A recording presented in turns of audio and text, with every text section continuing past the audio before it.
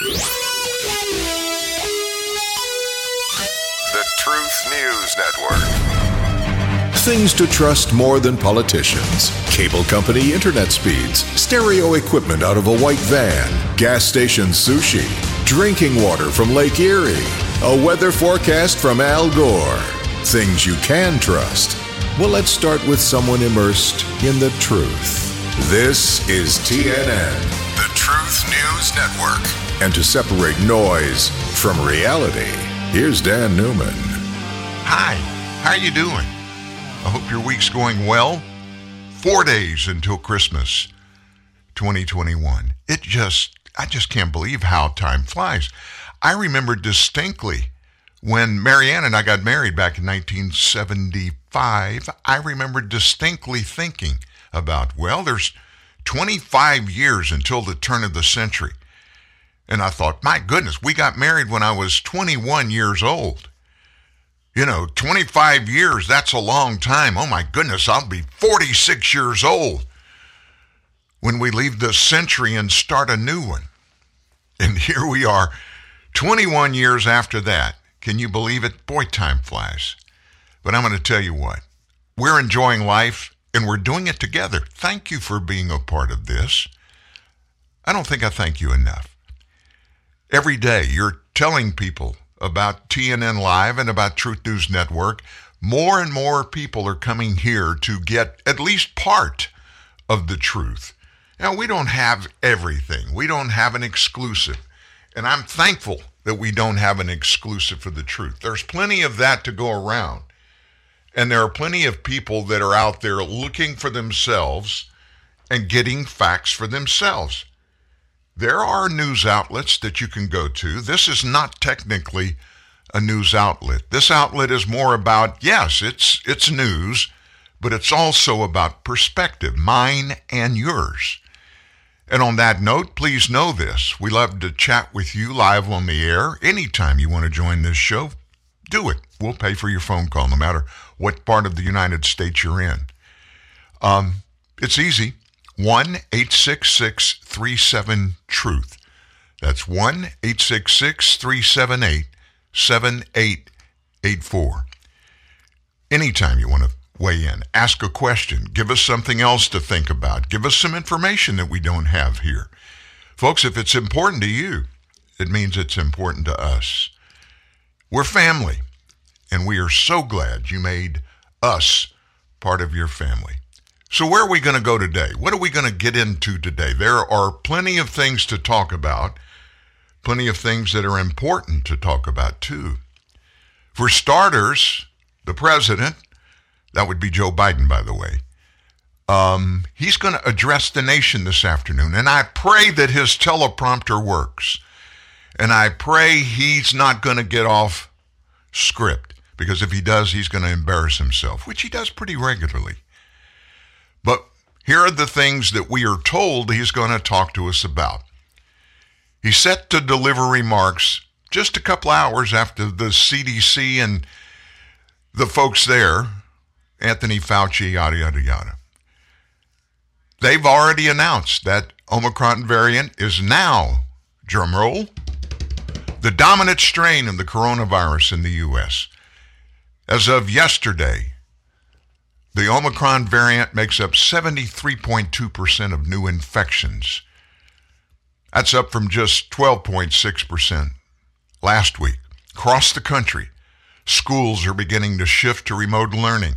Restaurants are closing their doors to the public, and events are once again being canceled as a result of the new Omicron variant. Broadway shows in New York City once again canceled. The Rockettes, their Christmas spectacular, not going to happen. Even the National Hockey League has announced that they're going to pause in their season. In the middle of all these new cases, senior administration officials said the president on Tuesday is going to announce 3 steps to build on his previously announced winter plan. They're going to include increased support for hospitals. Oh my goodness, those poor hospitals. Folks, if you know anybody that owns a piece, any kind of share of ownership in any hospital, ask them if you can see that hospital's financial statement for 2020. Folks, hospitals got filthy rich during this pandemic and the lockdowns. Oh, you didn't know that? Listen, one of the reasons that so many people that show up at an emergency room at a hospital and they're showing symptoms of COVID-19, if you even look like you might have COVID-19, they're going to diagnose you. And I'm not saying that they'll do this every time or everyone in the ER will do this. But there's a whole lot of extra added benefits for that hospital for you to be tested and come back COVID positive, and for your symptoms to be such that, oh, your O2 levels are really, really low. We got to get you up back over 90. So we're going to keep you here maybe a day or two or three, and then you're diagnosed formally as COVID-19. What happens then? The federal government is paying for the care of those who get COVID. Did you know that? If you check into a hospital, taxpayers are going to take care of you, folks. And what does that mean? Those hospitals get a bump over the allowables that insurance companies provide in dollars and cents in reimbursement for the medical care given by doctors and others in facilities. How much more are they getting? Automatically, 16%, just for being diagnosed and admitted to a hospital. And then if they treat you with COVID-19 treatment specifically designated for treating COVID-19 patients, like the drug remdesivir, IV only, three-day dose. If you get a dose of remdesivir, it means you get 3 doses over 3 consecutive days, and they're $1,000 a dose. The hospital gets another 16% goodie above the normal rate. That's another reason why there is so much pressure to put noise out in the marketplace that tells everybody, Omicron's going to kill you. You're going to get busted. And we're going to keep you in the hospital for 2 or 3 days. And if they put you on a ventilator there, well, you got tested positive and you are getting remdesivir. If it gets your O2 level gets a little bit low, we're going to put you on a ventilator. They get another pop for doing that. If you ever wonder what's going on, what have we always told you? Follow the money. Follow the money. So the lockdowns are coming, folks. I don't care how much falsehood there is in the seriousness of this Omicron variant. There's too much at stake for the people that are at the top of this whole thing, the decision makers. They're going to paint the bleakest picture possible. And have you noticed? They never talk to you about deaths. They never want to talk about deaths, although they'll paint it way up high, the 10,000-foot level. Oh, we've had 600,000, 700,000 Americans have died from COVID. They don't give you any details. They don't tell you who it is that died. They don't tell you that in most cases, the very serious COVID-19 patients, the ones that do pass away with an official cause of death of COVID-19, they have heart problems. They have respiratory problems. Those are the people that are most prone to get really, really sick, and in many cases, they just don't make it. They don't give us those breakdowns, those demographics of these people. It doesn't fit. It doesn't feed into their purpose and their cause, whatever that is. And I don't have a clue. I've got suspicions, but I'm not going down the conspiracy hole. So in the middle of these surges in new cases, and there are new cases, senior administration officials said the president today is going to announce his 3 steps to build that previously announced winter plan. As for increased support for hospitals, officials say the administration is going to ensure that states and hospitals have the personnel, the beds, and the supplies they need as they battle rising, horrible, evil Omicron cases. Part of this effort, the president is set to direct Defense Secretary Lloyd Austin to mobilize 1,000 members of the military. They're going to help out those overburdened hospitals in January and February in an effort to increase hospital capacity and to provide critical supplies and materials needed to get more hospital beds online. Those military members, Anybody can give an injection. I mean, roll up your camo sleeves, buddy, and give this patient a shot. Just think about the insanity of this one thing that we just told you about. We're talking about a nation with 330 million people. And Biden's going to send, did you hear the number? 1,000. 1,000. You do the math. That means 20 guys per state. 20 members of our military are going to make a difference nationwide. I get it. It has nothing to do with substance. It's just for the look.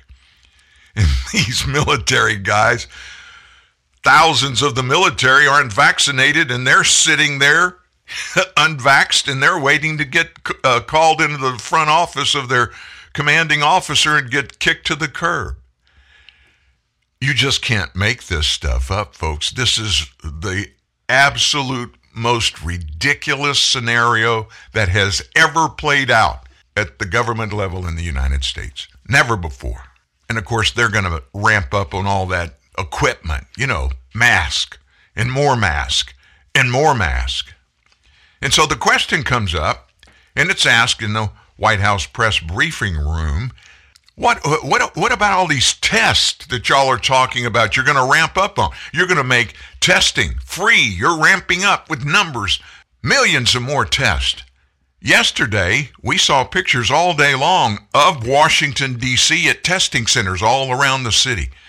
Now, it's kind of cold up there right now, but there were people at every testing center, including less than a block away from the White House, lines around the blocks trying to get tested, and they can't get tested.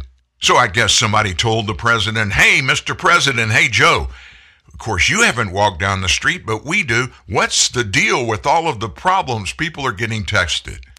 They can't get in the line soon enough, so they're spending hours, literally people spending hours, and it's that way in other places, especially in our bigger cities around the nation. There's no planning by this administration. There's no preparation for anything. It's knee-jerk, after the fact, reaction after reaction after reaction. It's too late now, Joe. It's too late to try to come up with a plan for these testings. It's one thing to send the test out in a box, and it's another thing to have people there to administer the test. Who do you think's doing that? They're taking personnel from these medical facilities, and he's going to give these medical facilities in all 50 states, the whole state gets 20 members of the military to help them out. There is no planning. There is never any kind of putting ideas together and creating plans. We should have learned that when the supply chain issue was finally exposed.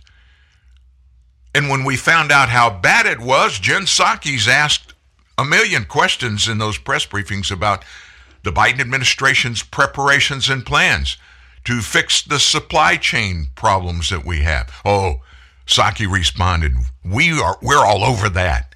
In fact, we've been working on that since even before Biden took the oath of office, way back in January.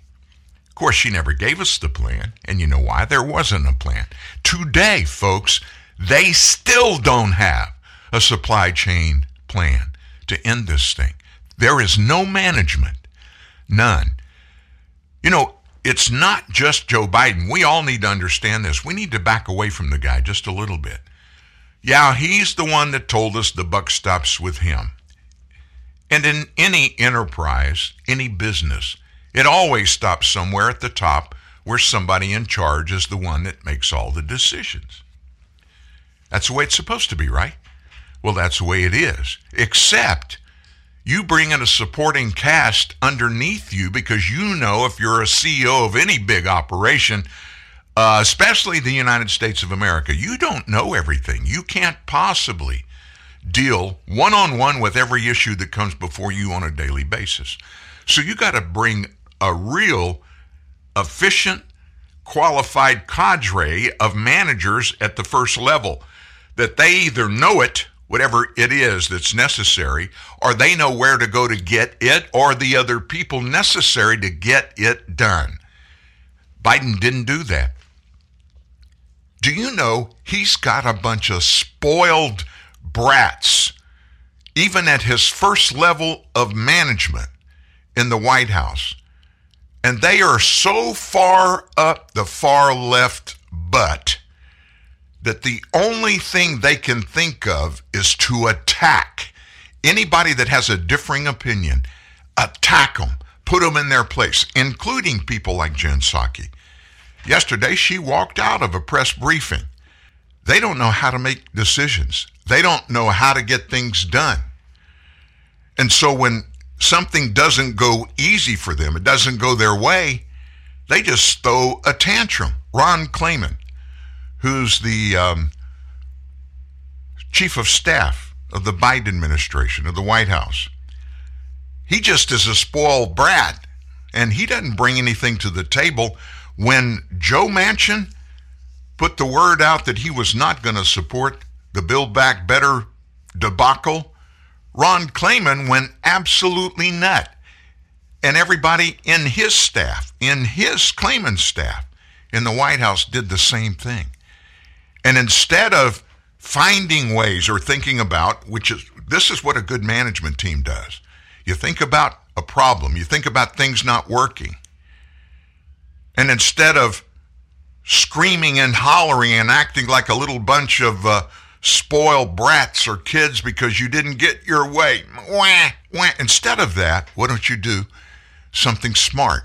Get something done. Get something accomplished. So if you really think that Build Back Better bill is what the nation needs, novel idea, why don't you go sell it? Go sell it to Joe Manchin. Sit and listen to his concerns and find some way to get a consensus. If it's that good and you believe so much, you're in the tank all the way with this is what we got to do. Sell him on it. Instead of throwing shots at him, making fun of him, deriding him. You know, like Alexandria Ocasio-Cortez did yesterday. Here's a sample of a spoiled brat. I mean, it is unconscionable the way that the Senate operates. It's fundamentally undemocratic. And now what it's doing is that it is allowing the stripping of people's voting rights across the country. We're in a crisis. 19 states have passed over 33 laws to limit or restrict the right to vote in the United States of America. We are beyond the time for something to pass. And my concern is that even Manchin's compromise, or the fact that he was making statements just this past week that he was just having conversations with the parliamentarian about voting rights that were illuminating. How has this not happened all year long? And so what we really need to do is crack down on the Senate, which operates like an old boys club that has a couple of gals in it that have managed to break through. And we need to actually we actually need to implement some institutional discipline. Now, when that decision to separate and to advance the bipartisan infrastructure bill happened, some of us took umbrage with that. And the president did say that that the Build Back Better Act was promised, and that, he's got it. And we said, with respect to the president, no one can really promise a Manchin vote. Nobody can promise a Manchin vote. Now, AOC missed on a lot of things in that little spat that she just let us listen to. A lot of things she said in it are absolutely opposite of what the reality of this all is. First of all, we don't live in a democracy. I would think a sitting member of the United States House of Representatives, especially one from New York City, would know some history and know that the United States of America never has been a democracy. It is not today, and I pray that it doesn't become a democracy. Well, I thought we had a democratic government. Well, we do, but it's a version of true democracy.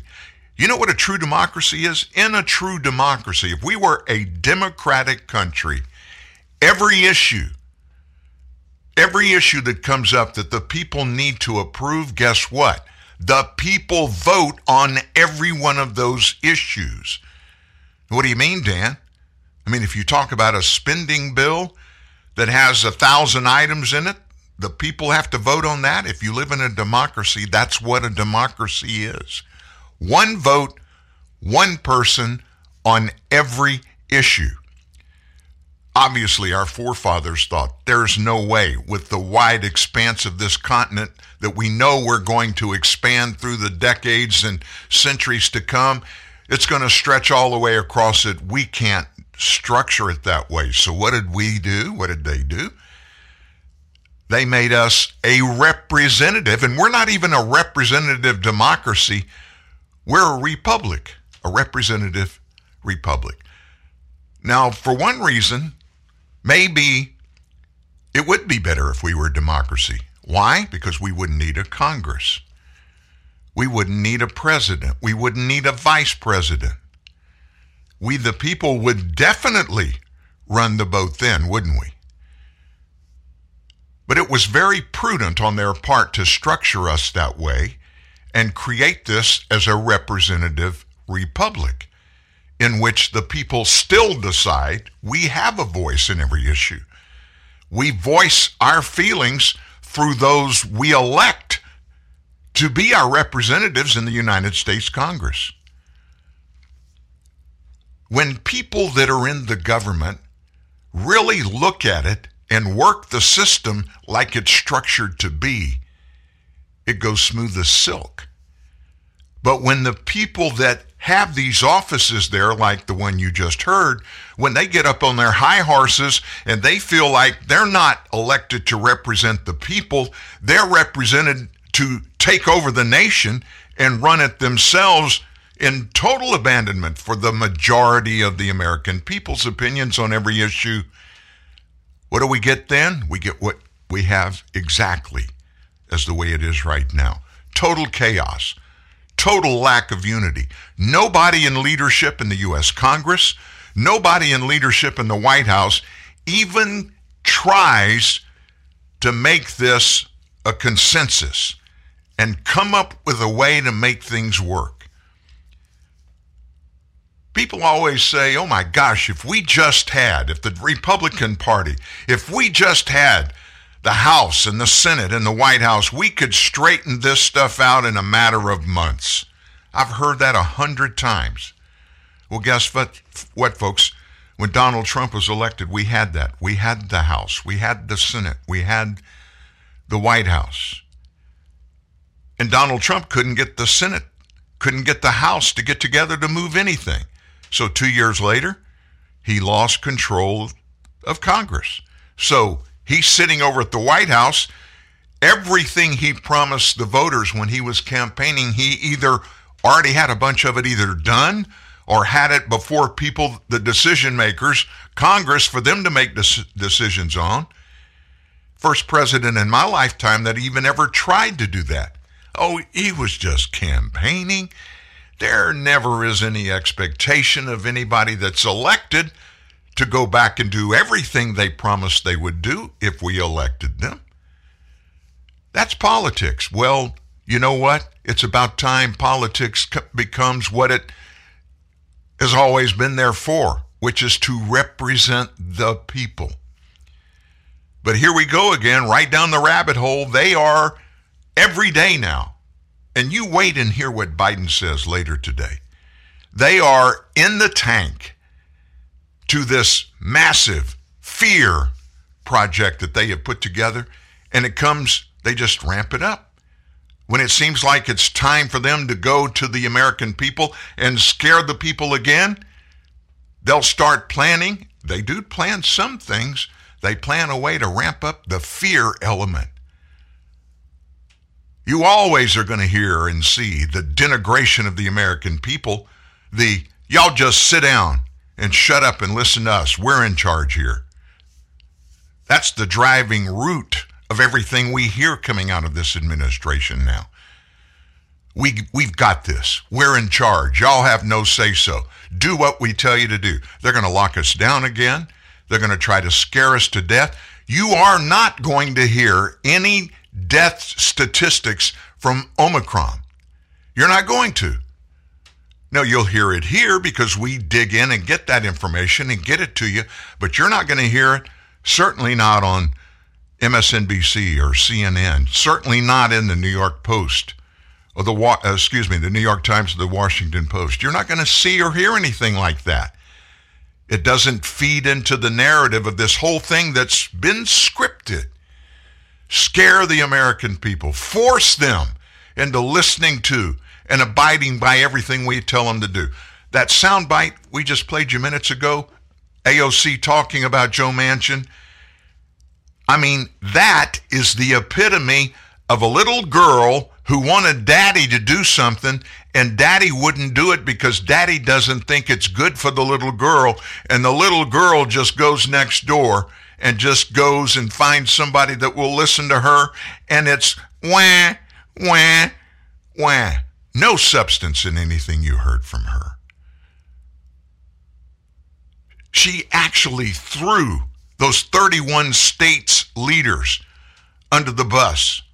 In just a short sentence, she basically said, and I'm summarizing, do you know that 31 state legislatures have passed laws that are going to prevent people from being able to vote? That's the substance of what she said. It's 180 degrees from what she said. But the sad thing is, there are thousands, probably tens of thousands of Americans that love AOC. They love that messaging that she has. And they believe everything she said. And none of it is true. Guess what? We, the people, passed those voting, not stopping voting opportunities, but expanding the opportunities for voters.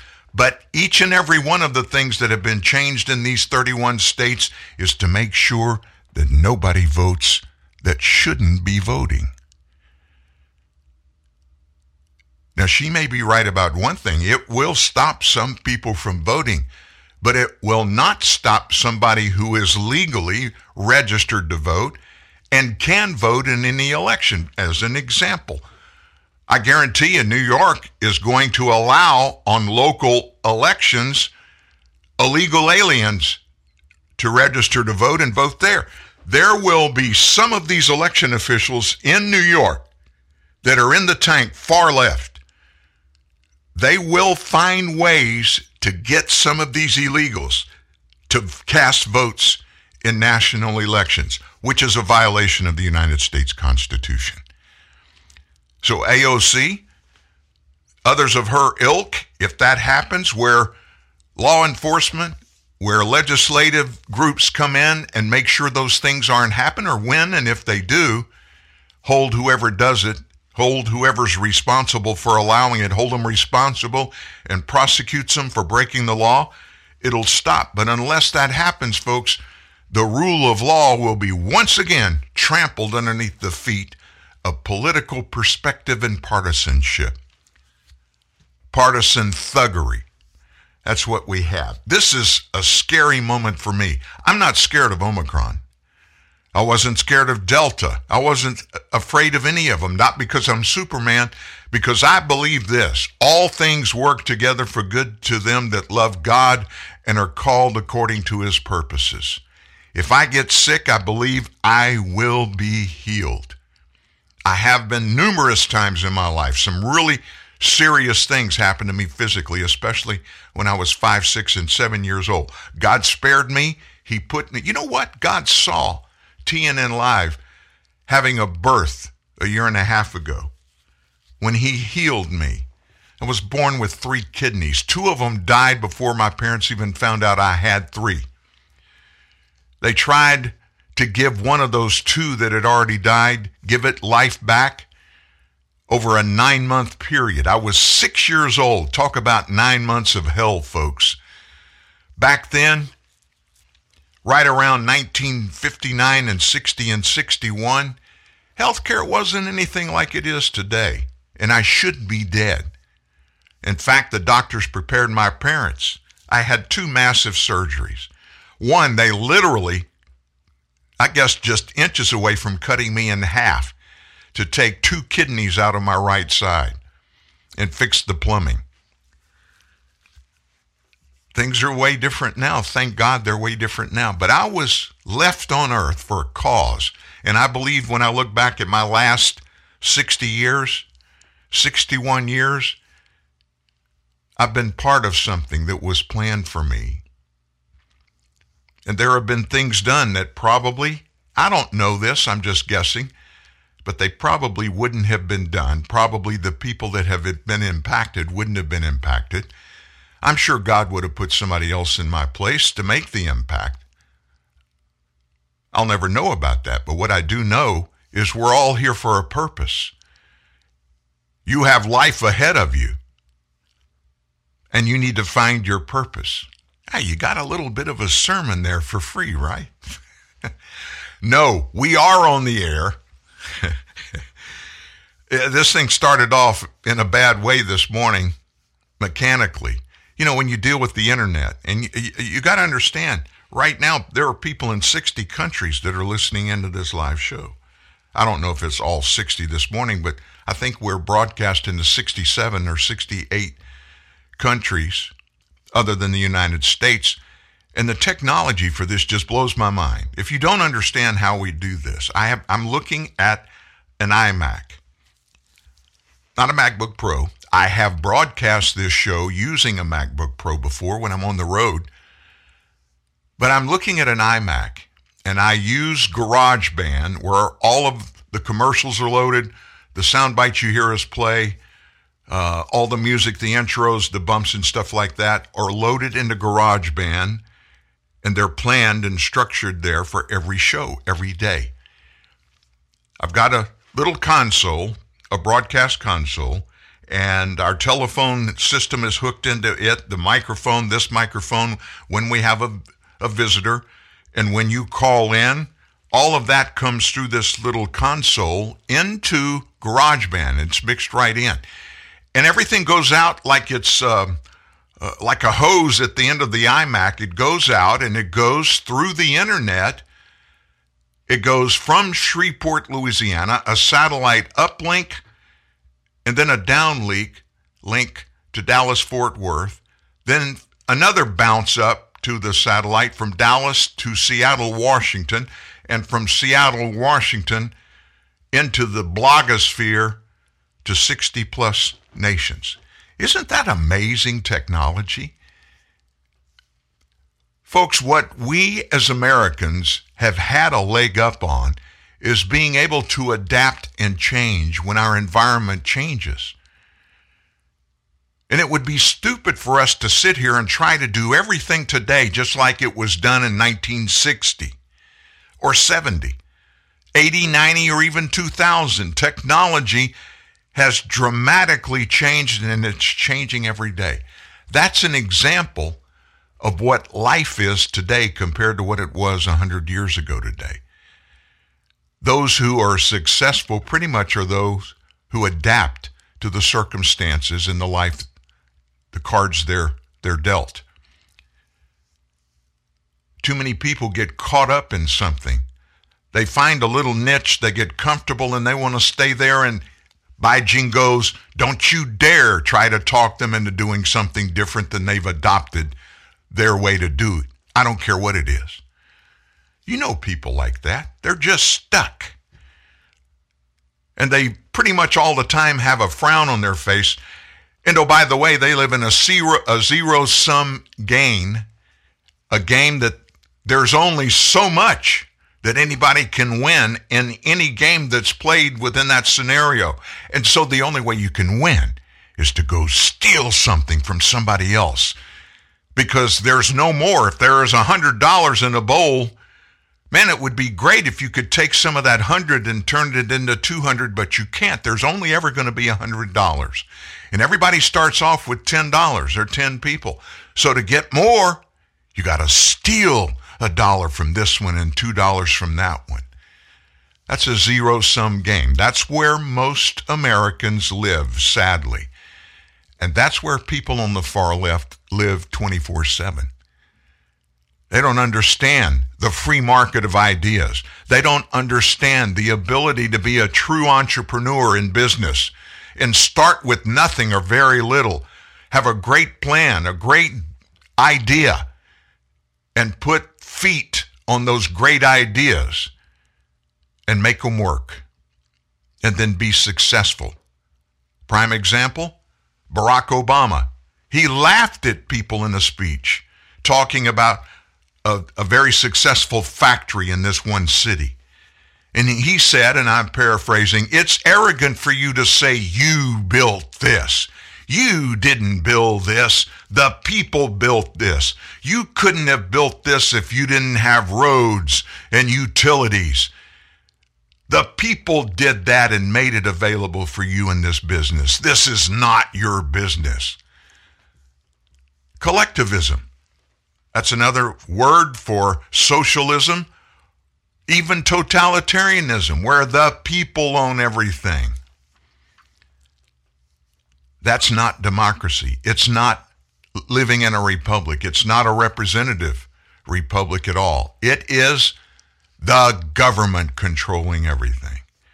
That's why you have all the spitting and the crying and the complaining going on by the far left. Maybe it's good. Maybe it's good that we're all seeing that. Finally, we're seeing the truth. And we know not who we're fighting, because we're not fighting flesh and blood. We're fighting a spirit of totalitarianism that wants to take a hold of you and change everything in your life, lock you down, and make you reliant on the government. And every day, a little bit more of that is being revealed. How hard is it to unlock your car? Not hard. How hard is it to shut your car door? Not hard. How hard is it to start your car? Not hard. How hard is it to put your seatbelt on? People are still dying in car accidents because they were not wearing a seatbelt, which is stupid because it's not that hard. Smarten up, buckle up. Think road safety. A message from the Government of South Australia. Biggie bag, huh? It's new from Wendy's. It's everything you ever wanted for just $5. Everything I ever wanted? Wendy's bacon double stack, 4 nuggets, fries, a drink, and the spelling bee medal you lost in 2nd grade because you couldn't spell soliloquy. It really is everything I ever wanted. Get a bacon double stack with a 1/4 pound of fresh beef, nuggets, fries, and a drink for just $5. Wendy's Biggie Bag is everything you ever wanted. Sorry, I'm gonna need all that back. Really?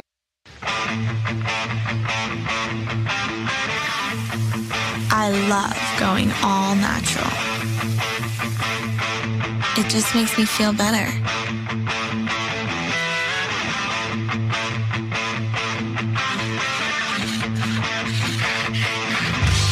Nothing between me and my 100% all natural, juicy, grass-fed beef. Introducing the All Natural Burger, the first ever in fast food, with no antibiotics, no added hormones, and no steroids. Only at Carl's Jr. Welcome to Staples. Staples guy, my company has like 7 different printers. How's your ink selection? Behold, Staples Wall of Ink. Just wow. A huge selection of ink and toner guaranteed in stock. Hello? Awesome. If it's not, we take $10 off and ship it to you free. Pinch me. I said pinch. I heard you. New low prices on ink and toner and an in-stock guarantee. Staples. Make more happen. We don't tell you what to think, but we give you truth to think about. This is TNN, the Truth News Network. TruthNewsNet.org. P. Moss must have been listening to the last segment. We don't tell you what to think. We give you something to think about. That's what we do here. That's what we do. So, let me tell you, I'm going to give you a little prophecy, a little word right here, what you can expect from his presidency this afternoon when he addresses the nation. He's going to make sure at some point in it, he's going to warn us all that we are going to have a winter of tyranny. He may use another word or two, but that's basically the message he's going to send. And guess who's responsible for it? The winner of death, tyranny, whatever you want to call it. The unvaccinated. I guarantee you, we're the bad guys if you haven't been vaxxed yet. Let's look at a little bit of history. A couple of days after the 2020 presidential election, Joe pledged to be a president who seeks not to divide, but to unify. And he campaigned on that all through his campaign. Let this grim era of demonization in America begin to end here and now, he said. That was in his victory speech. I didn't watch it live. I had to it was either watch the inauguration or get a root canal. And so I chose the root canal. He said, it's time to put away the harsh rhetoric, lower the temperature, see each other again, listen to each other again. What a great leading message. Any leader should speak those kinds of things, but then any leader should follow up with actions. So much for that. His first year in office comes to a close next month. In this first year, he's proven to be one of the most divisive presidents in generations, in my lifetime for sure, surpassing even the orange man, Donald Trump, in his vindictiveness and willingness to demonize Americans who disagree with him, even if it means lying, which he's been caught doing about COVID-19. Just look at the last few days, folks. Look what's happened in the last few days. Following a White House briefing last Thursday on the spread of the Omicron variant, here's what he said. I'm quoting the president. We are looking at a winter of severe illness and death for the unvaccinated, for themselves, their families, and the hospitals they'll soon overwhelm. The next day, White House COVID response coordinator Jeff Zients repeated the line saying, quote, we are intent on not letting Omicron disrupt work and school for the vaccinated. You've done the right thing, and we will get through this, he said. But he wasn't through. For the unvaccinated, you're looking at a winter of severe illness and death for yourselves, your families, and the hospitals you may soon overwhelm. So guess what? What you just heard, a severe winter for the unvaccinated. You're looking at a winter of severe illness and death for yourselves, your families, and the hospitals you may soon overwhelm. That's their line. Opened schools and businesses for the vaccinated and severe illness and death for the unvaxxed, who are going to overwhelm hospitals with the Omicron variant and, by implication, bear responsibility for this entire pandemic from here out. I got to be honest with you. This whole concept that they are trying to sell, it's one of the most bizarre and appalling statements from a presidential administration in American history. It's breathtaking. It's dishonest, scapegoating, and shocking. It's callous disregard for millions of Americans who have decided for reasons of their own not to get the COVID shot. Bullying these people is not going to persuade them. Neither will lying about the Omicron variant. There's no evidence right now, folks, none whatsoever, that Omicron is going to bring severe illness and death, or that it's even going to cause a surge in hospitalizations. The evidence so far, it says just the opposite. The evidence says the opposite. But this administration, don't look at the facts. Look at your TV screens and watch the president give you the facts you're supposed to believe. You know, you have your facts and we have ours. Ours are better than yours. How about South Africa? You remember that? Oh, gosh, that was where it started. Last month, they found it. The next big killer. Well, guess what's happened there? Hospitalization rates have fallen by 91% since the day Omicron was discovered.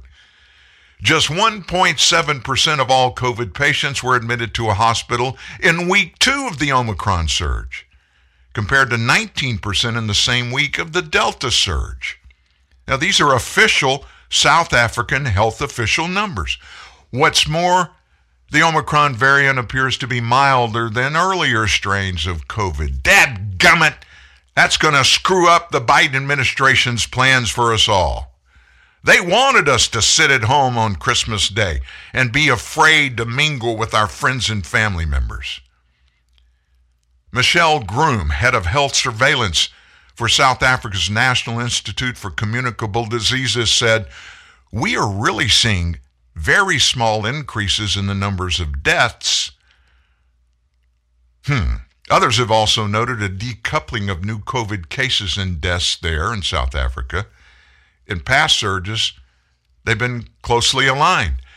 More evidence of this decoupling comes from other places on the planet, like the United Kingdom, where COVID deaths have not surged along with a rising case count from Omicron.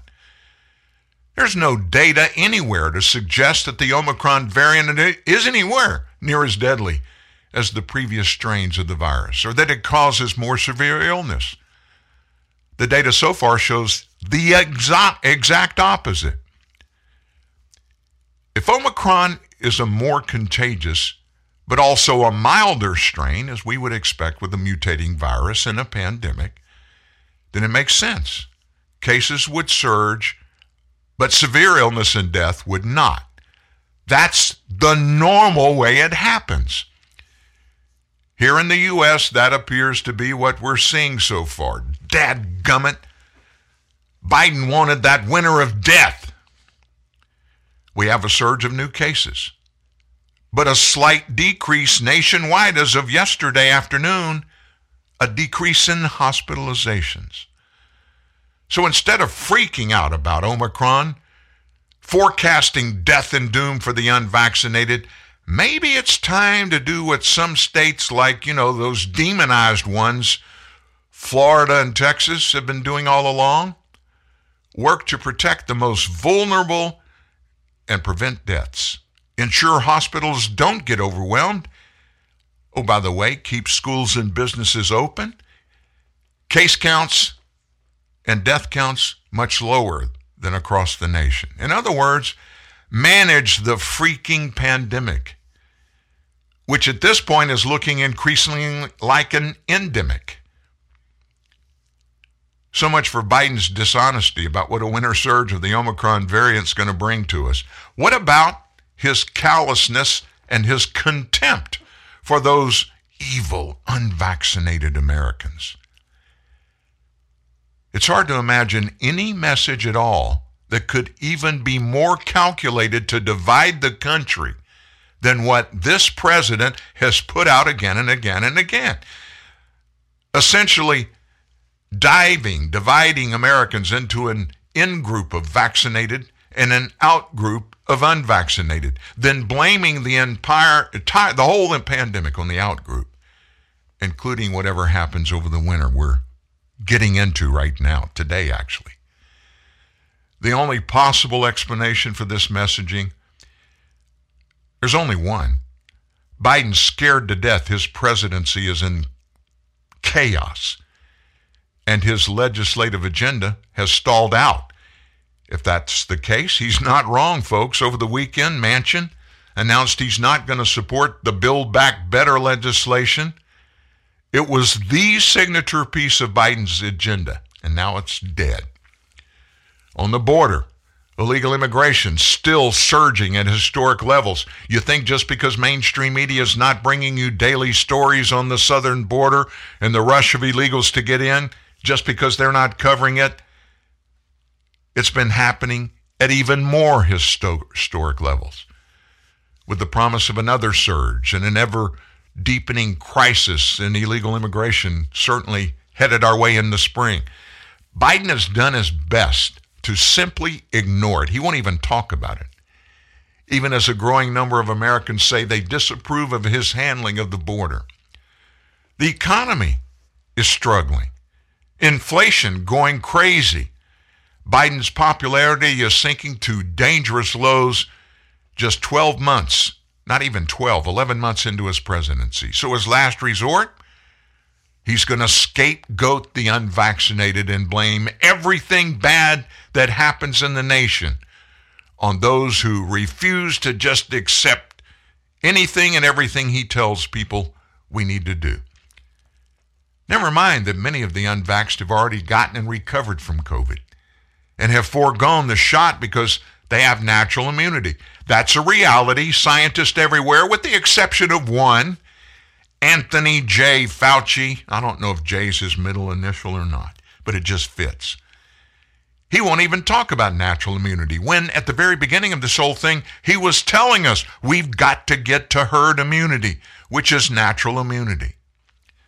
Never mind that some people, having seen over the course of the last 2 years that COVID is not as dangerous as the media and the political elites have made it out to be, and that COVID treatment has improved dramatically. They've assessed their risk and made an educated choice. Not going to get the shot. Never mind any of that. For Biden, blaming the unvaccinated, what is it? It's a way to deflect from the manifest failures that we're seeing, we're living in. His administration, everybody in it's up to their eyeballs in failure on every other important issue besides COVID. And they're pretty far into the tank bad on COVID.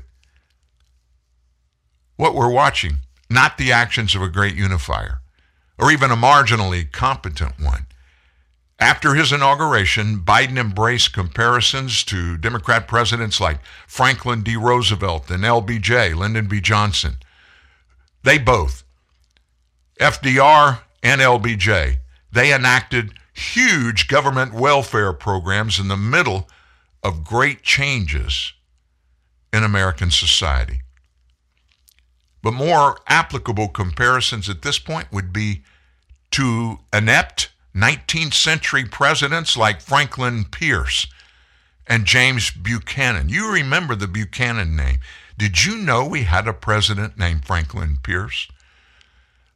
Those two guys were one-termers whose blundering tenures were marked by nothing more than chaos, division, and dangerous incompetence. Sound familiar? Sounds familiar to me. So you heard AOC just a few minutes ago weigh in on Joe Manchin and what she thinks about what he has not done and why he should have done it, primarily because we wanted him to. The White House was mocked viciously over the weekend after pushing the message so long that unvaxxed Americans would experience this winter of severe illness and death because of the Omicron variant. Biden, as well as White House COVID response coordinator Jeff Zients, we just told you what he said. His message parroted exactly what the president said, looking ahead of the winter of severe illness and death. Biden said, I want to send a direct message to the American people. Due to the steps we've taken, Omicron has not yet spread as fast as it would have otherwise done. But it's here now, and it's spreading, and it's going to increase. We're looking at that, yada, yada, yada, winter of illness and death. For the unvaxxed, only for them. You know, we never have any breakthrough. Oh, we do? Well, every once in a while. No, we have a lot of them? Well, yeah, Mr. President, we do. Well, if you're vaccinated and you have your booster shot, you're protected from severe illness and death. Forget about the thousands of those who have had the vaccinations and their booster shot, and they died. Forget about them. Critics took to social media to mock the White House's message of death. Some referred to Biden as the Grim Reaper.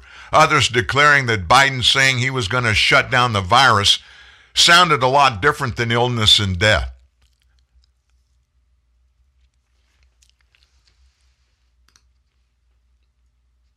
Little history here. Do you remember the last year of Donald Trump's 4? You remember what happened? Well, let's go back to the first year and compare the first year in the Trump presidency to the first year in the Biden presidency. So Trump, remember, he was in the very ramp-up stages of that Russia collusion scandal that proved to be false. But even with that going on, Trump ended his first year of his presidency on a high note. Remember the passage of those massive historic tax cuts that were so effective at getting this economy roaring and including more Americans in the economy than had ever been a part of it before. Contrast that with this first year of Joe Biden's administration. It's ending with a stunning rebuke from a senator in his own party, Joe Manchin, of course. He knocked down Biden's signature Build Back Better legislation. And folks, another example of the ineptness of this White House and this president and this administration. They don't even know the path to go down now because they thought they had Build Back Better in their pocket and they were going to buy everybody's support because that's what it was going to do. Their future is further complicated by Biden himself. He's already beset with a brand new poll that came out this morning. I'll give you those numbers in a little bit, but they're really bad. Add that on top of soaring inflation, a stubborn pandemic, stinging losses in the courts, and don't forget about his marvelous withdrawal from Afghanistan. Voices on both sides of the political aisle said over the weekend failures could be traced to a common problem for this White House: expectation setting. Setting a Christmas deadline for that Build Back Better bill, it was a stupid thing to do. Hindsight's 20/20, but you should have never done that. You only have a 4-seat majority in the House of Representatives, Mr. President, and even though you have 1 vote edge in the Senate, if there's a tie, you have 50 Republicans, 50 Democrats, and you can't bet on getting every Democrat on every piece of legislation to vote your way just because you told them to.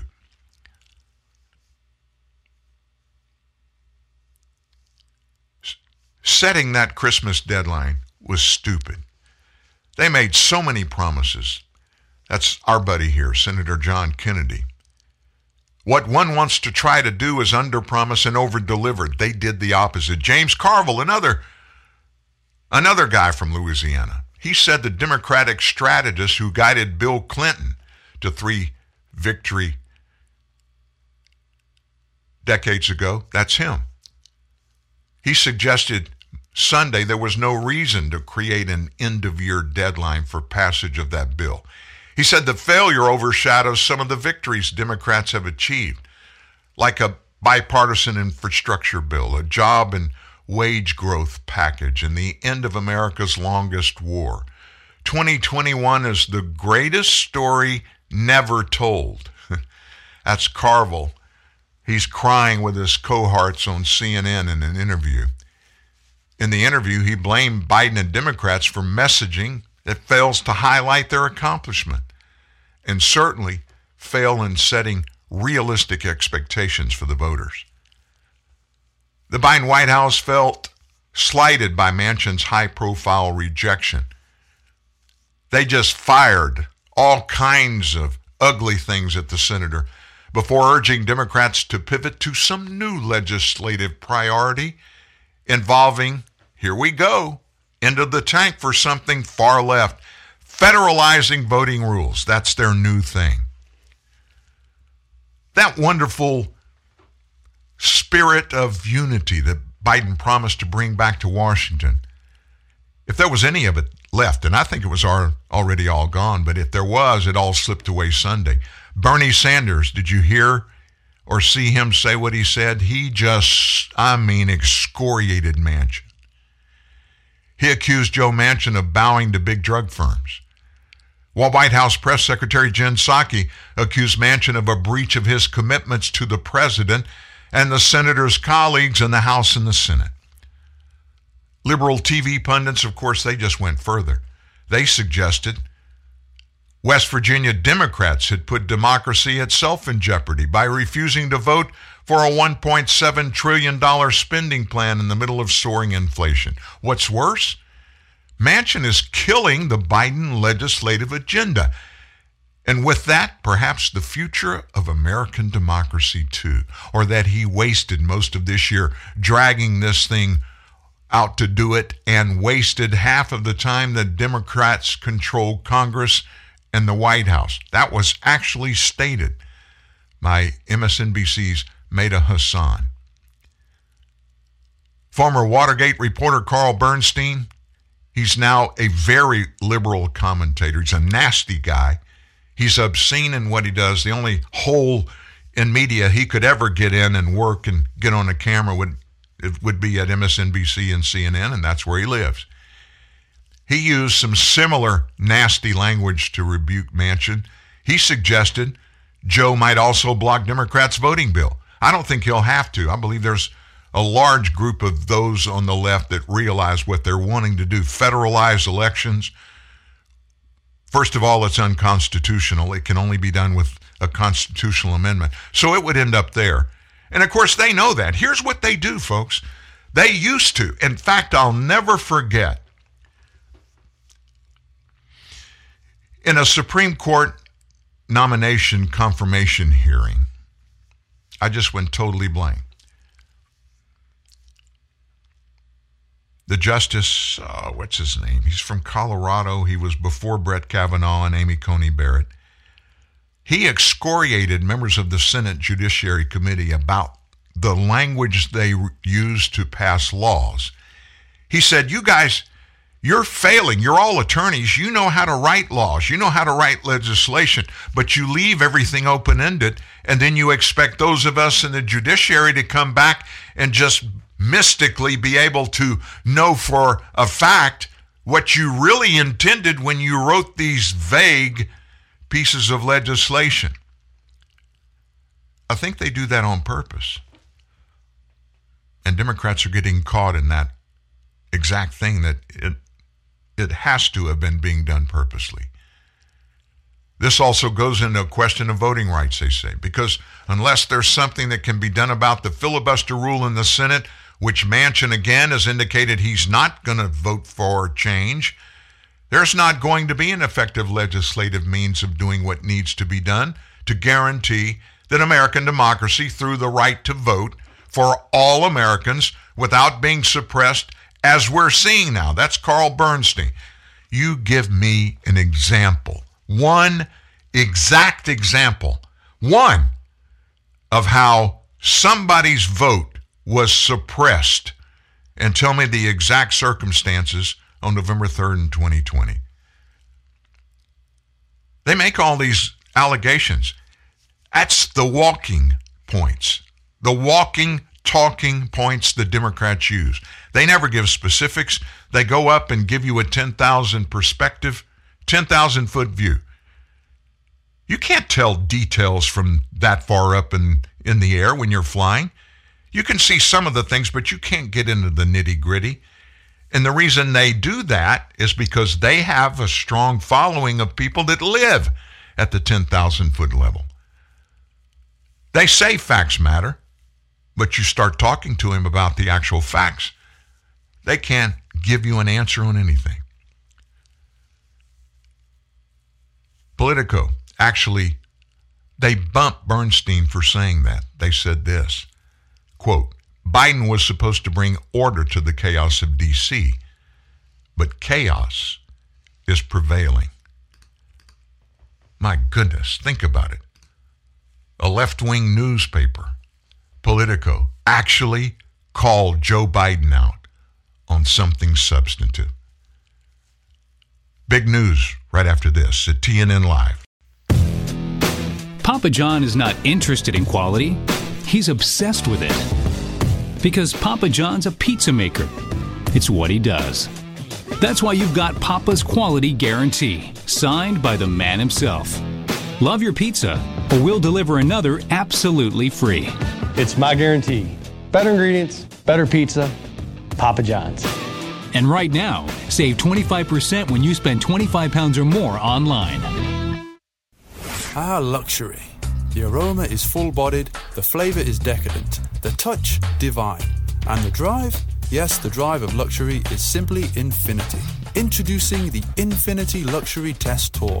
If you think you are familiar with luxury, you haven't driven an Infinity. Infinity of Elk Grove invites you to truly become familiar with luxury and take a luxury test tour. It's like a test drive, but with more luxury. We invite you to drive luxury to luxury, not for an hour or even a day, but for an entire weekend. Your choice. Select your Infinity and motor off to a luxury weekend in Lake Tahoe or Napa Valley. And yes, all the luxury is on us. Introduce yourself to luxurytesttour.com and truly become familiar with luxury. Infinity of Elk Grove is literally giving you the keys to a luxury experience like none other. luxurytesttour.com. Drive luxury, drive infinity. Infinity of Elk Grove. Expect more.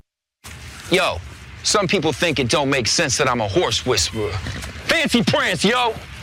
But you know what else don't make sense? Bye. I mean, it's good for you, but still somehow tastes amazing. Sideways fancy prance, you heard? Yeah. Clippity-clop, clippity-clop. Yo, I just whispered all of y'all. Too easy. Bye. 5 calories, antioxidants, and tastes amazing. None of this makes sense.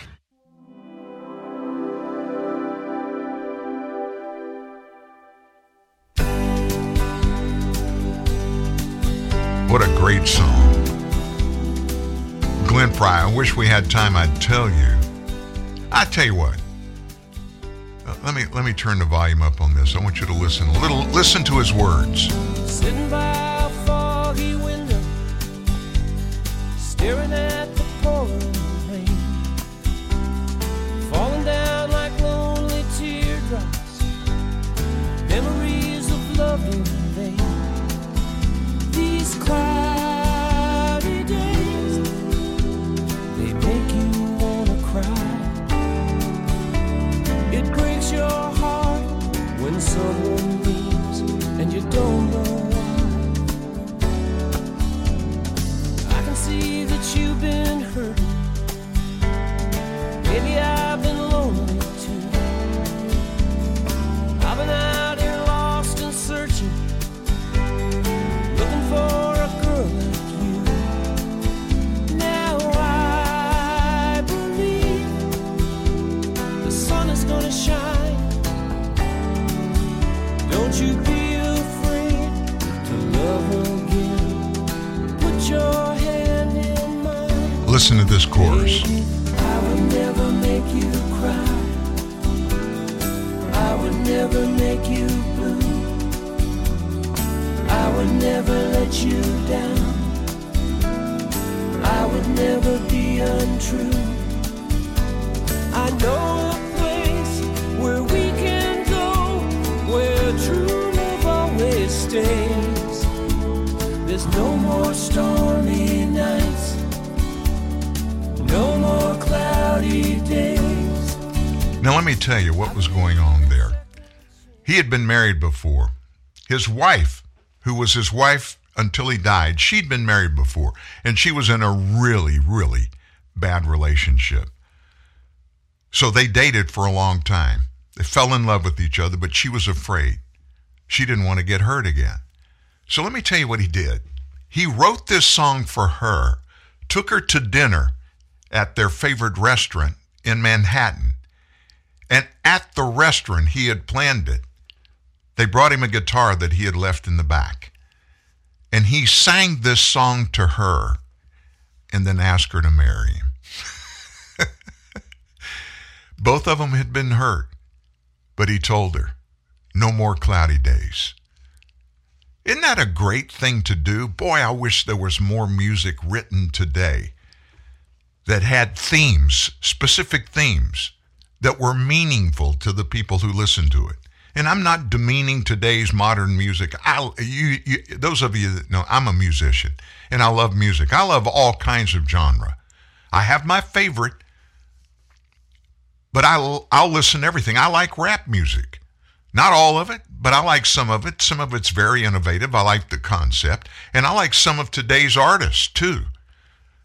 But at the same time, I think music is best when it's used as a messaging tool, talking about substance instead of symbolism. By the way, during that break, I got a note from Mike Stevens down in the Hill Country in Texas, and he was talking about what the Democrats are trying to do now. Their latest cause is that voter reform bill, they call it, but what it is nothing but a federal takeover of our election systems. Mike said that the Democrats talk about voter suppression, and of course they're talking about the suppression of African American voters. You know, those people that are born to vote Democrat, right? They're trying to keep them from voting for us. Well, then how, if they're suppressed, how do you get the fact that Biden got more black votes November 2020 than Barack Obama got in either one of his elections that he won? Give us some examples, like I asked for, of voter suppression. The big thing that I was going to tell you about, big media, folks, they have decided it's time for Joe Biden to go. When the New York Times begins publishing op-eds that says Joe Biden should not run again, but they don't stop there. They say he should announce that he's not going to run again right now. When that happens, the gig is up. Biden, whether he has announced or not, literally, Biden is now a lame duck. Somebody needs to tell him. Columnist Brett Stevens, he noted that the president would be 86 years old at the time of the next election cycle, and that now, he says, Stevens thinks that Biden seems uneven, his word. Often, he's cogent, but sometimes alarmingly incoherent. More simply, Joe is old, and he's tottering, and he's unpopular to a startling degree. That new poll I told you that came out this morning, it shows Biden with only a 41%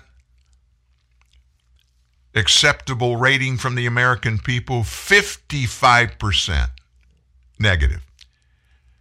As columnist Stevens notes, even passage of a multi-trillion-dollar infrastructure spending bill didn't boost his numbers very much. Stevens suggests that the president should liberate his party by freeing new and younger candidates to begin exploring a path to the presidency. In other words, he ought to go find somebody else and prop him up to replace him. It's true, the question of Joe's future needs to be discussed in a candid fashion, not just whispered about. At the same time, can we also ask the other obvious question candidly?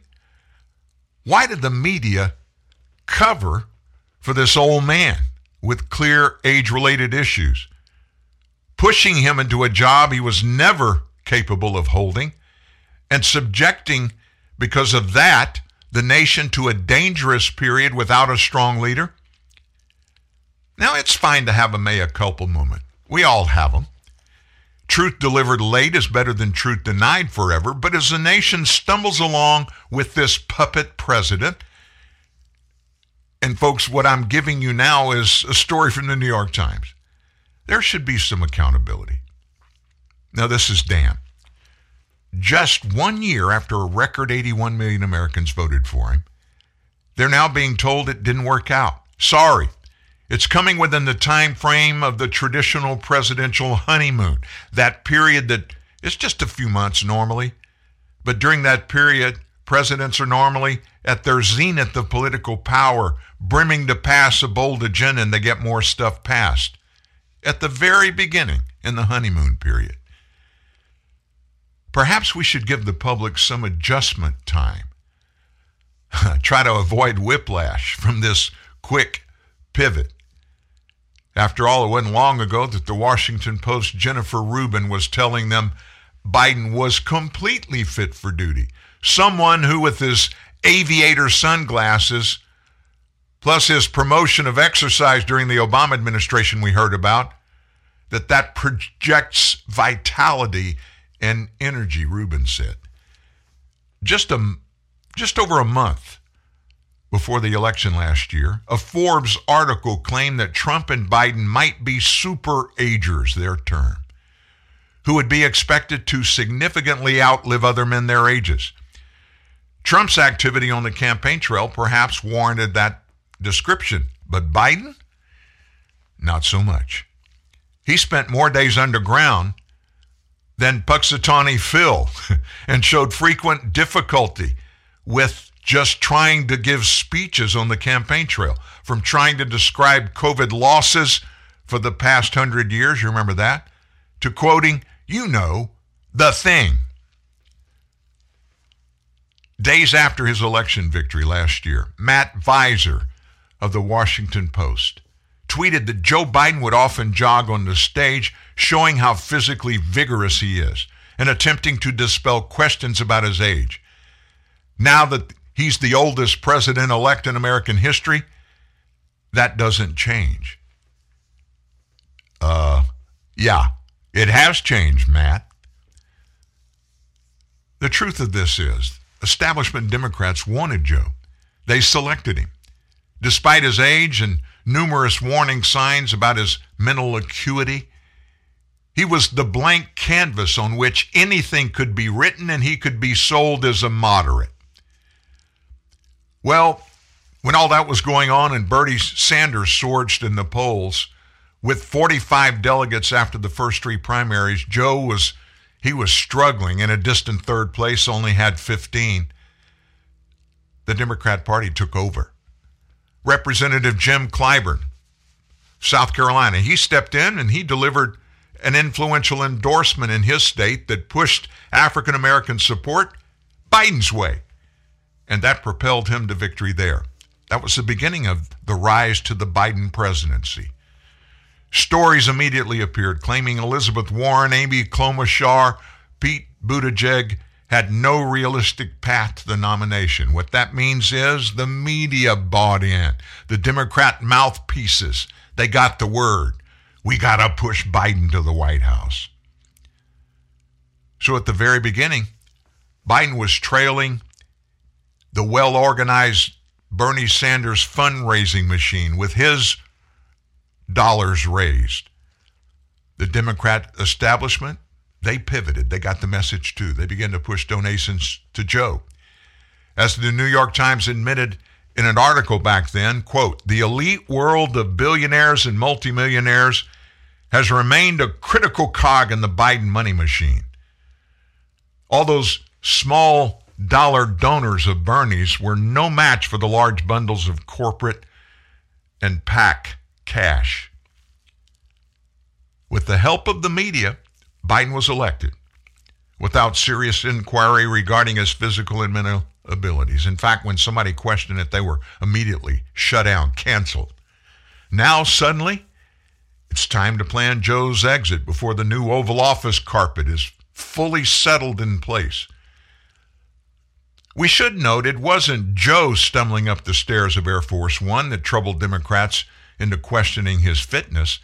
They didn't question his stability when he at times spoken gibberish or some new language. They didn't seem worried when his physical exam failed to report on his cognitive ability. Nope. The polls collapsed is why Joe is suddenly being challenged on the question of running again. And despite Chuck Todd's protestations, you can't blame any of this on Donald Trump, folks. Turns out the public is a bit smarter than the Democrats guessed we are. Reading prepared speeches from a teleprompter is no substitute for leadership. Neither is putting one's head down on the presidential podium like a child in the face of tough questions about a military failure in Afghanistan. The blame game can only get a president so far.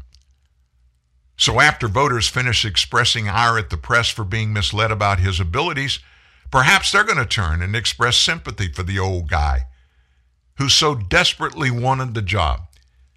Having run twice before, which he had, the party eventually picked him up, but not before the gas had run out of his tank. Joe may have always been a politician, but the man behind the podium now is not the same as the one who ran back in 2008. Certainly not the man who ran in 88. Stripped of his dignity, he's nothing more than a caricature of a president, adorned with all of the symbols of the office, no substance necessary to get things done. Every Trump voter can still name his key issues: closing the border, beating China, restoring American jobs, making America energy independent, and above all, to make America great again. We remember every one of those things.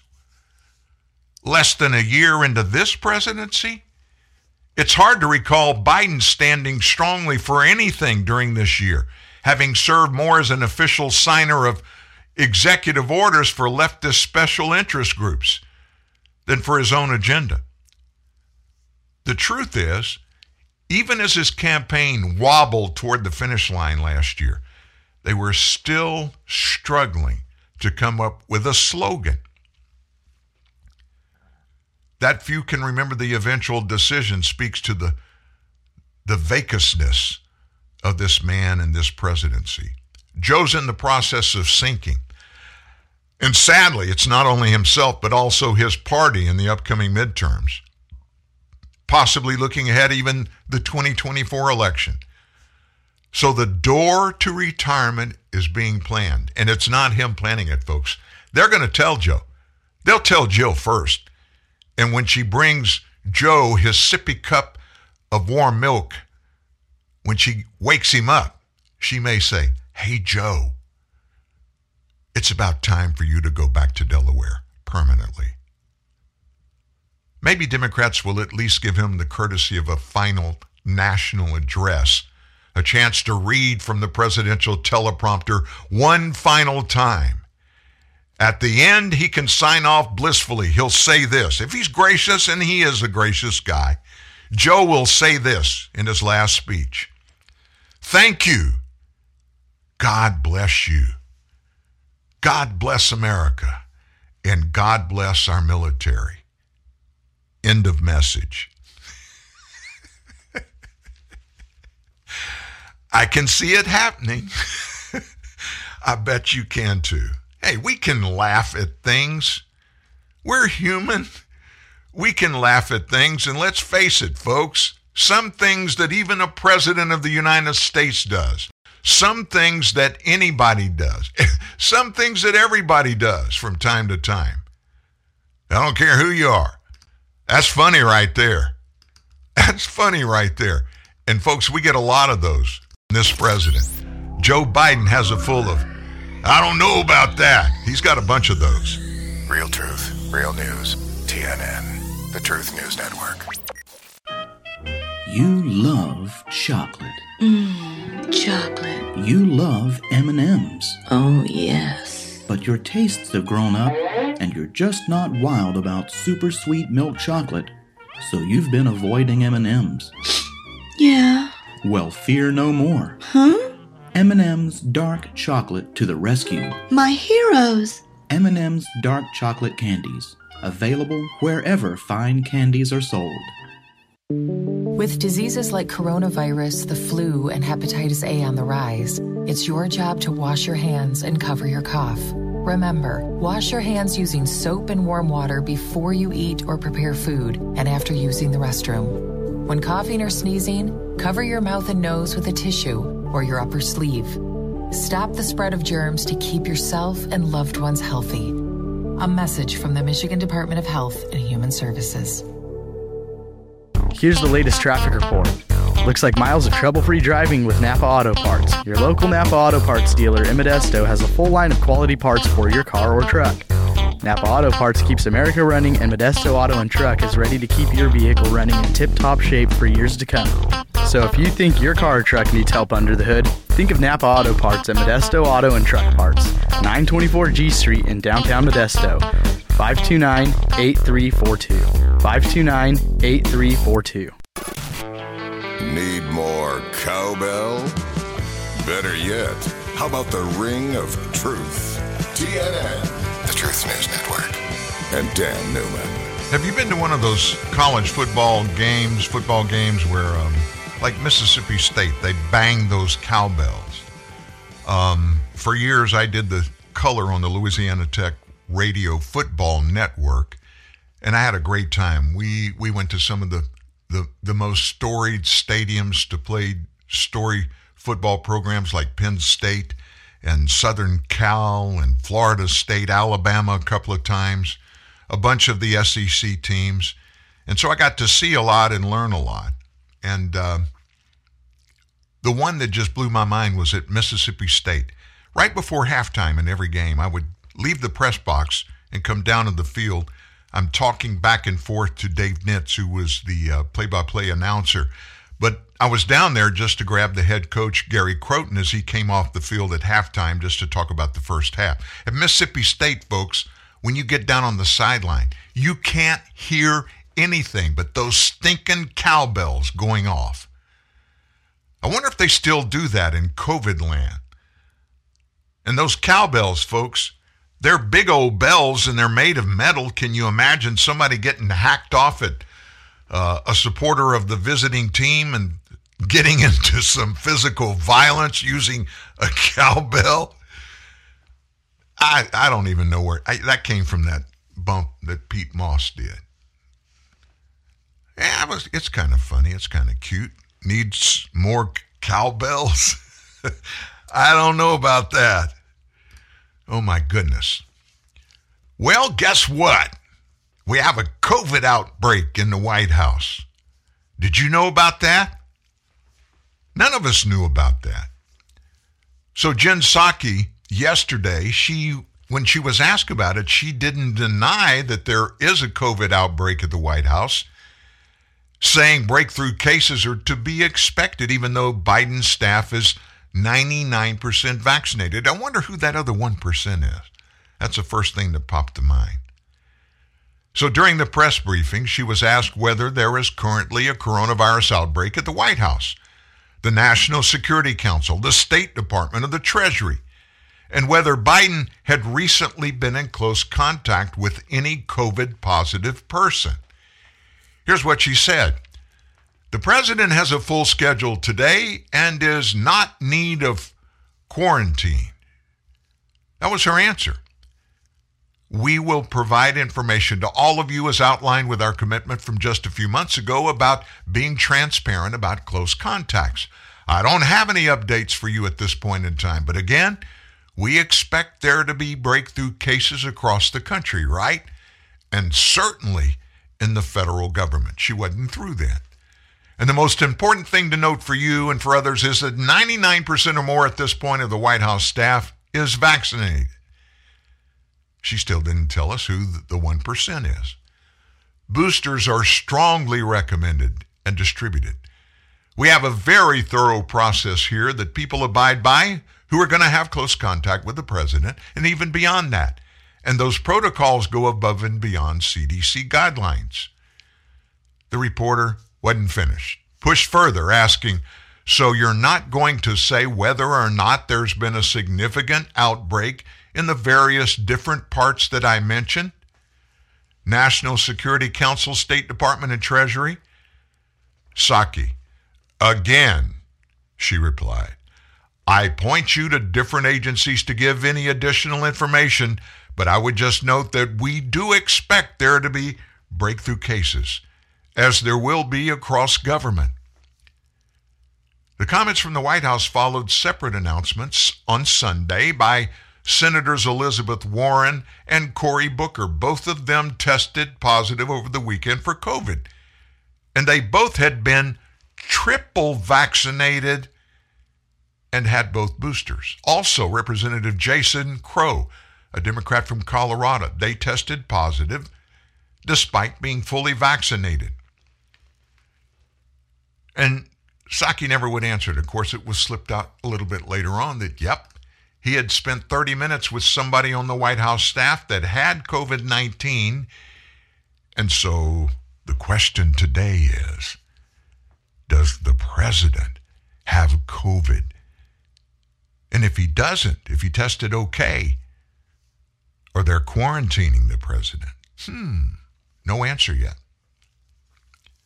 On yesterday's broadcast of CNN's New Day, They had New York City Health Commissioner Dr. Dave Chosishi on that program, and he stated that while COVID cases and test positivity have seen steep increases in New York, we have not seen the same thing with respect to the markers of severe disease, particularly hospitalizations. And hospitals are currently in a, his term, solid position, with hospitalizations well below the peaks from the spring of 2020 and last winter. The doctor said we've seen cases and test positivity increase sharply, but as yet, we've not seen things like the markers we had of severe disease. Right now, there are about 1,000 people hospitalized with COVID across the city. That's about a quarter of where we were at the peak of last winter's wave and less than 1/10 of where we were in the spring of 2020. John Berman, the co-host, asked, as of now, the hospital's not being taxed. Capacity is okay as of now? The doctor said, yes, that's correct. We're watching it closely. We're making adjustments as we need to, but right now we're in a solid position. So you got that from a doctor, and we're talking about one city. Of course, you can't measure how good or how bad COVID infections are by just one city, but across the nation, folks, yeah, there are cases. The case numbers are going up, but folks, those aren't the things that are important to us. Let me ask you this.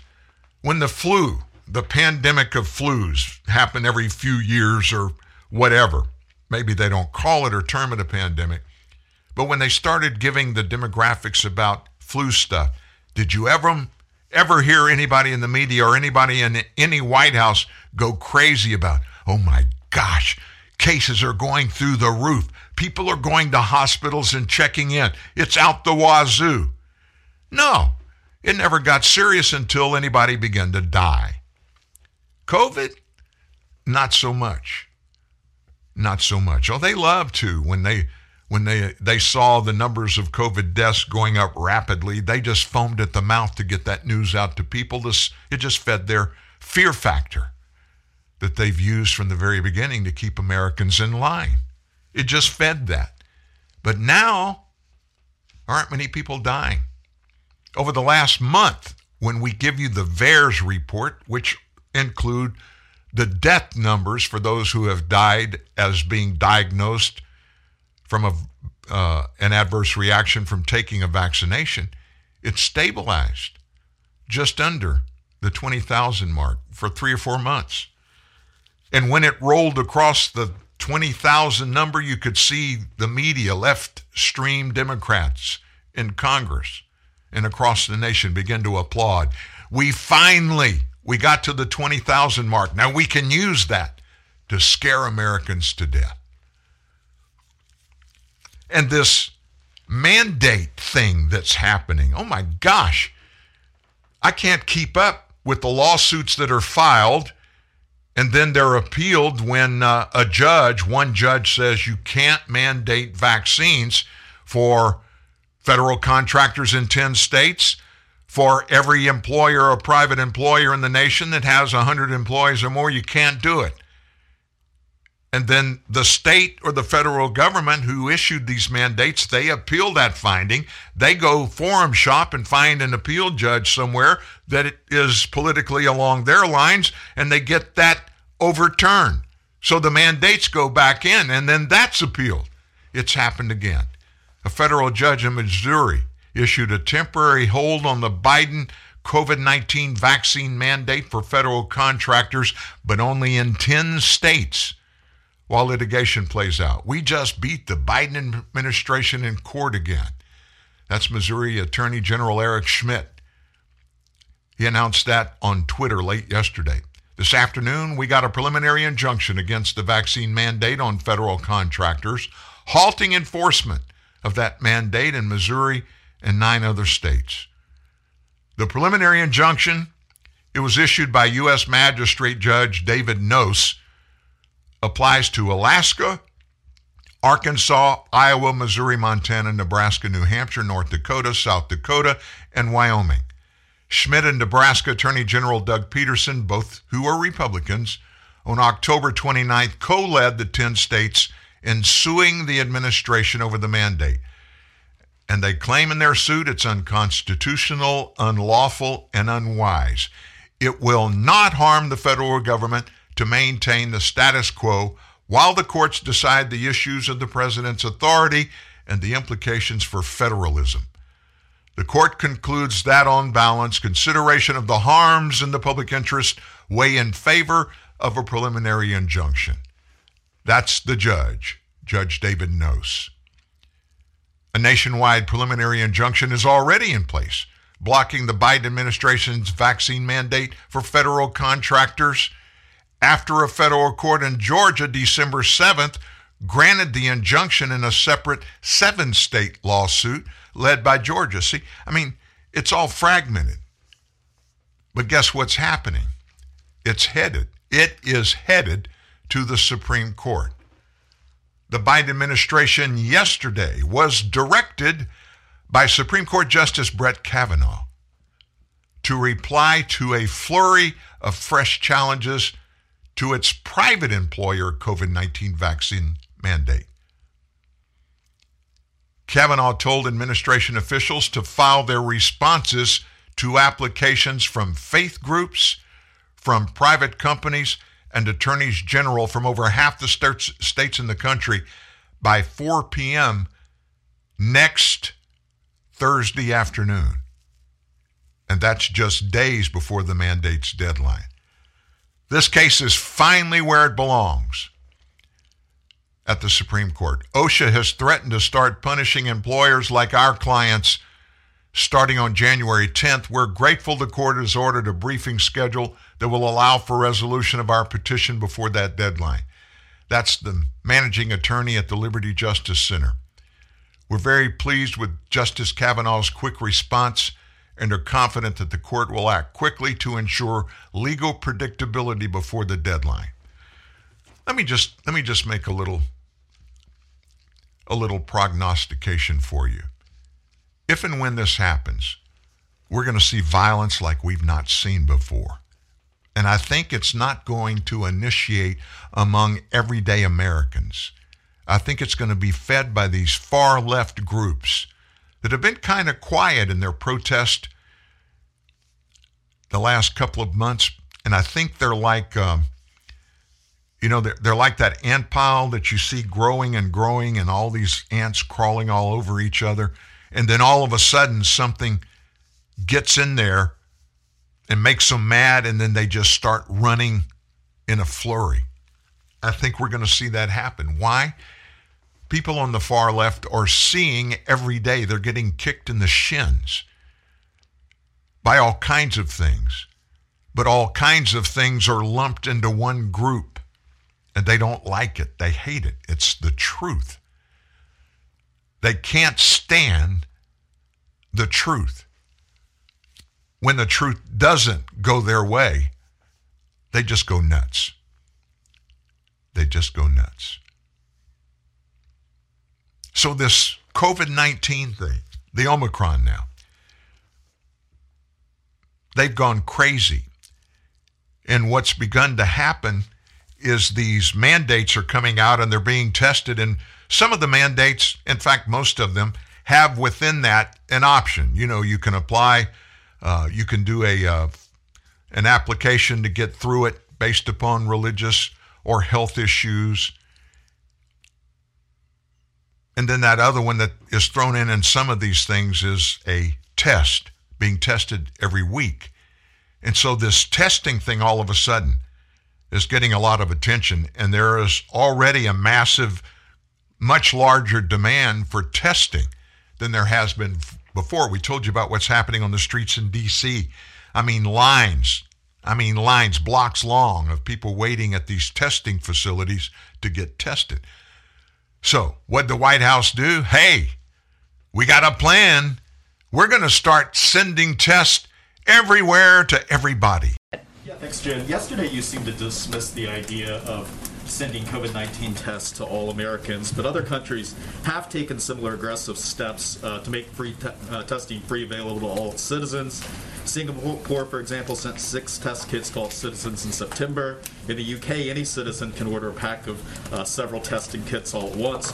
Is the White House's position on this simply a cost analysis, or are there other reasons why the administration doesn't think that sending tests, COVID-19 tests, to all Americans is a good strategy? Well, let me give you an overarching, comprehensive understanding of how we're approaching this to give you a sense, and I appreciate the question. So our objective is to continue to scale up our testing program to meet demand and ensure that people who want tests are getting tests. And there are a range of ways people want tests. Some people want to do it in their homes, certainly, and we've seen an increase in demand for that in recent months, and we've quadrupled our capacity in that regard. So we'll keep building.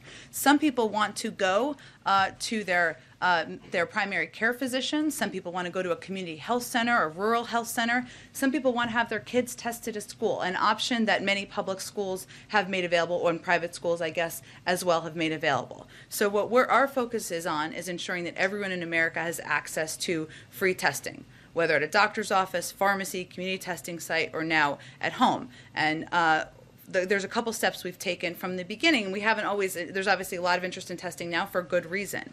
And one, in February, we wrote new guidance to make insurers cover asymptomatic PCR and point of care tests, critical to helping the majority of Americans who have private insurance not worry about burdensome test costs. So what that means is, before that, if you went to get a PCR test, as we know, which is a test that can certainly track very closely whether you have components of the virus, you had to pay for it. Our private we now insured many months ago that was not the case. As I noted, we quadrupled the number of free pharmacy testing sites with a priority on vulnerable communities in addition to state and local community sites. So today there are 20,000 sites across the country with free quality tests. That means you can walk into the pharmacy, get a free test, get it done, ensure you're taking that step. That's the preference for some. We've also secured funding from the rescue plan, invested in hardest hit areas, $10 billion for schools to conduct testing, nearly $1 billion for rural clinics and hospitals.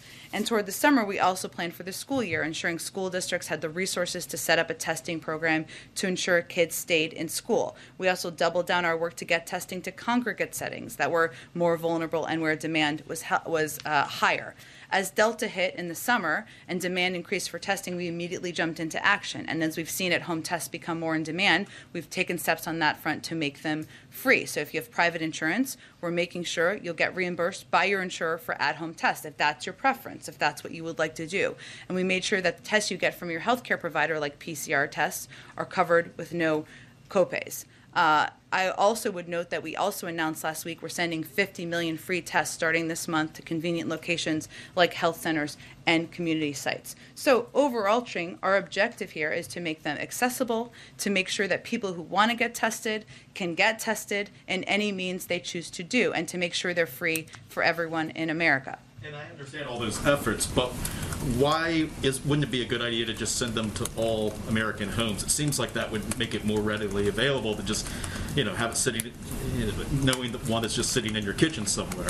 Why isn't that a way that it would be an effective strategy? Well, our assessment is that the best way to make these tests readily available and accessible to people is to make them available, meet people where they are, and make them available at places where people go: community health centers, rural health centers, pharmacies, doctors' offices, schools, and also have a component where people can have tests for free at their home. But our approach is not to send everyone in the country a test, just to have millions of tests go unused where we know others can make use of them. So we have made an assessment about how to make them free and available to Americans across the country. That's absolutely our objective, and we'll continue to build on it. And you did seem to reference cost yesterday, so is that concerned with just how logistically, financially, how hard that would be to get to all American households? Again, our objective is to make them readily available to people where they are across the country, and we have made the assessment that doing that is most effective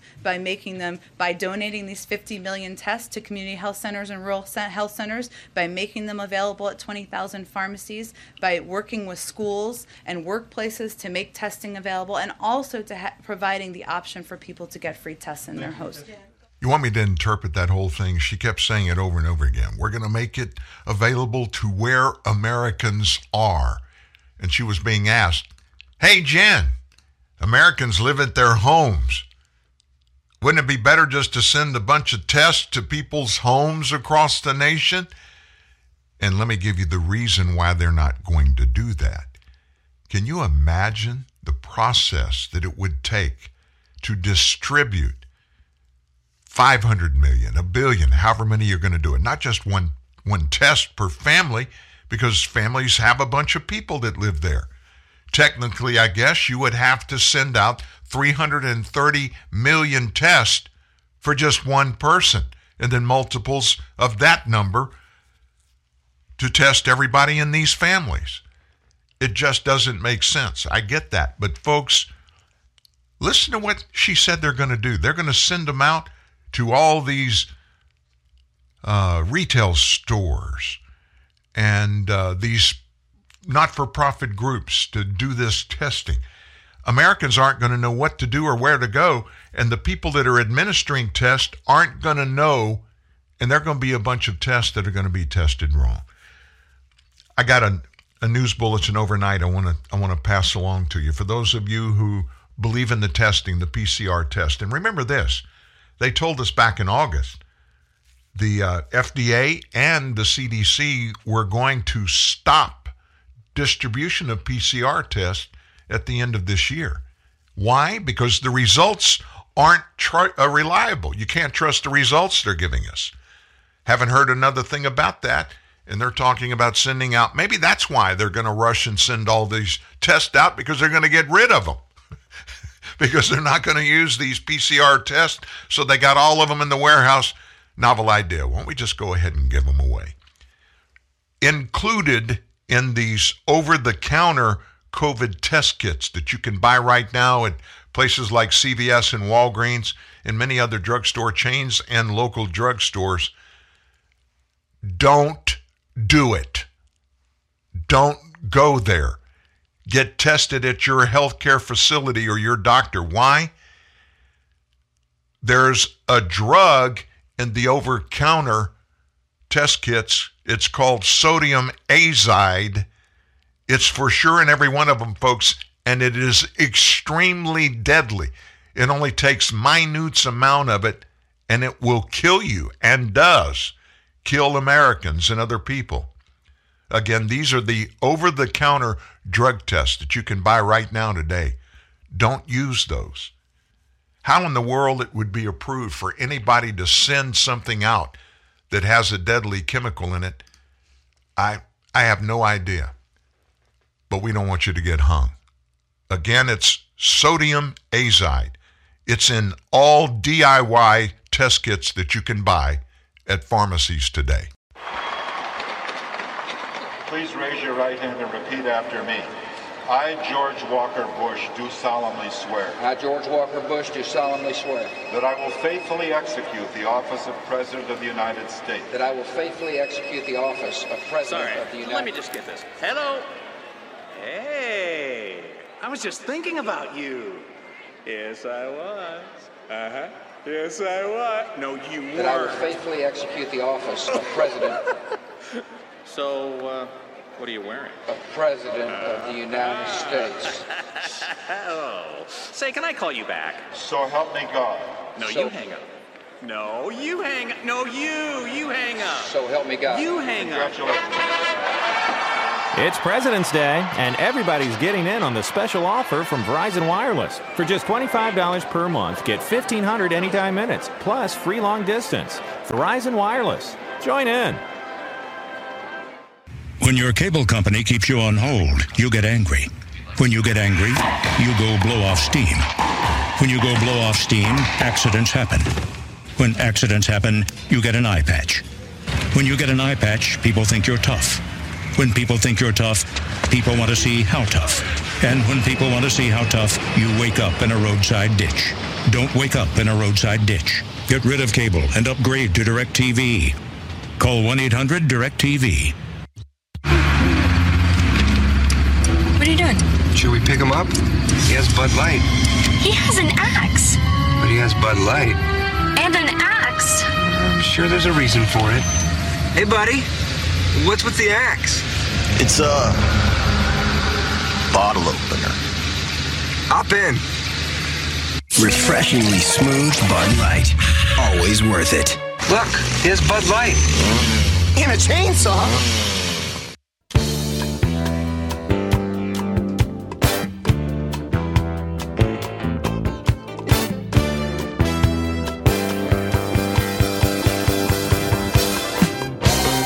Well, get what news? Coming out of New York this morning, Fox News employees in New York City are going to be required as of 2 days after Christmas to have at least one coronavirus vaccination dose in order to work in person at the company's headquarters. All workers in New York City who perform in-person work at an office location, including Fox employees, must show proof of receiving at least one dose of COVID-19 vaccine by December 27th, according to an internal staff memo sent by Fox Corporation, first reported by the Washington Post. There will no longer be a testing requirement for Fox News employees in New York City.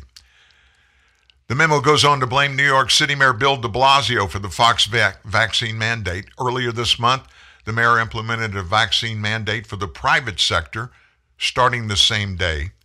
The timing and ramifications of this mandate are very unfortunate, but we must take timely actions to be compliant by 12/27. That's what the memo says. This mandate by the mayor prohibits unvaxxed employees from working at Fox News New York office as of 12/27. Outside the city, Fox News has not mandated the vaccine, but has established a vaccine pass system in which unvaxxed employees have to comply with certain additional guidelines like mask wearing, social distancing, and regular testing. It's going to be interesting to see. I don't know how many of the on-air national employees at Fox News are vaccinated. I know Sean Hannity is, Laura Ingraham are. I'm not sure about Tucker Carlson or any of the others. I know there are several who are rabidly opposed to vaccines. Going to be interested to see what happens, because most of those that are on air on the national shows, they're going to be vaxxed according to this memo. Our final story today, it's about Nancy Pelosi. Her majority is falling apart. 3 vulnerable Democrats announced they will not be seeking re-election to the House of Representatives, and those 3 announced within 24 hours of each other. That brings the total of House Democrats not seeking re-election up to 23. Representative Albio Cerez of New Jersey, Stephanie Murphy of Florida, chairwoman of the House Appropriations Subcommittee overseeing immigration issues, Representative Lucille Robal Allard from California, announced they're not going to run for re-election. Cerez became the 21st Democrat to bow out when he confirmed to the New Jersey Globe that he's not going to seek re-election. He's going to make an official announcement before the end of the year. Cerez is in a solidly blue district. The announcement came as the state's Legislative Redistricting Commission has been considering new maps to approve. However, his open seat would reportedly not affect the outcome. During his time in Congress, he's been a close confidant to Speaker Pelosi and to President Joseph Robinette Biden Jr.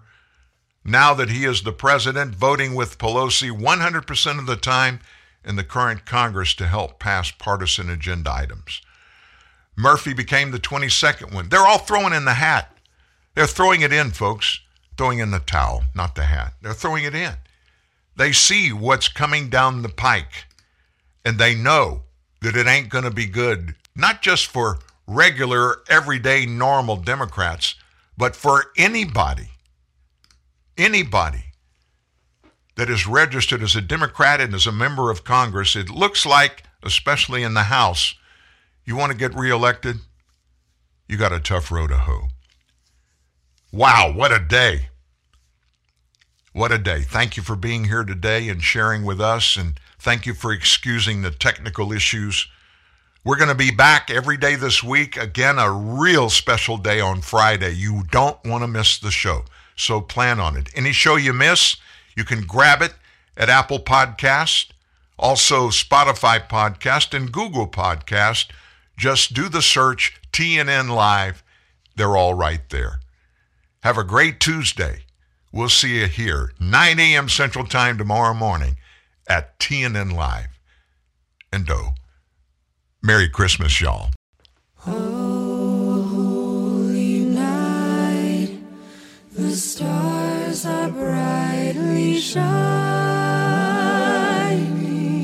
It is the night of our dear Savior's birth. Long lay the world in sin and error pining, till he appeared and the soul felt its worth. A thrill of hope, the weary world rejoices, for yonder breaks a new and glorious morning.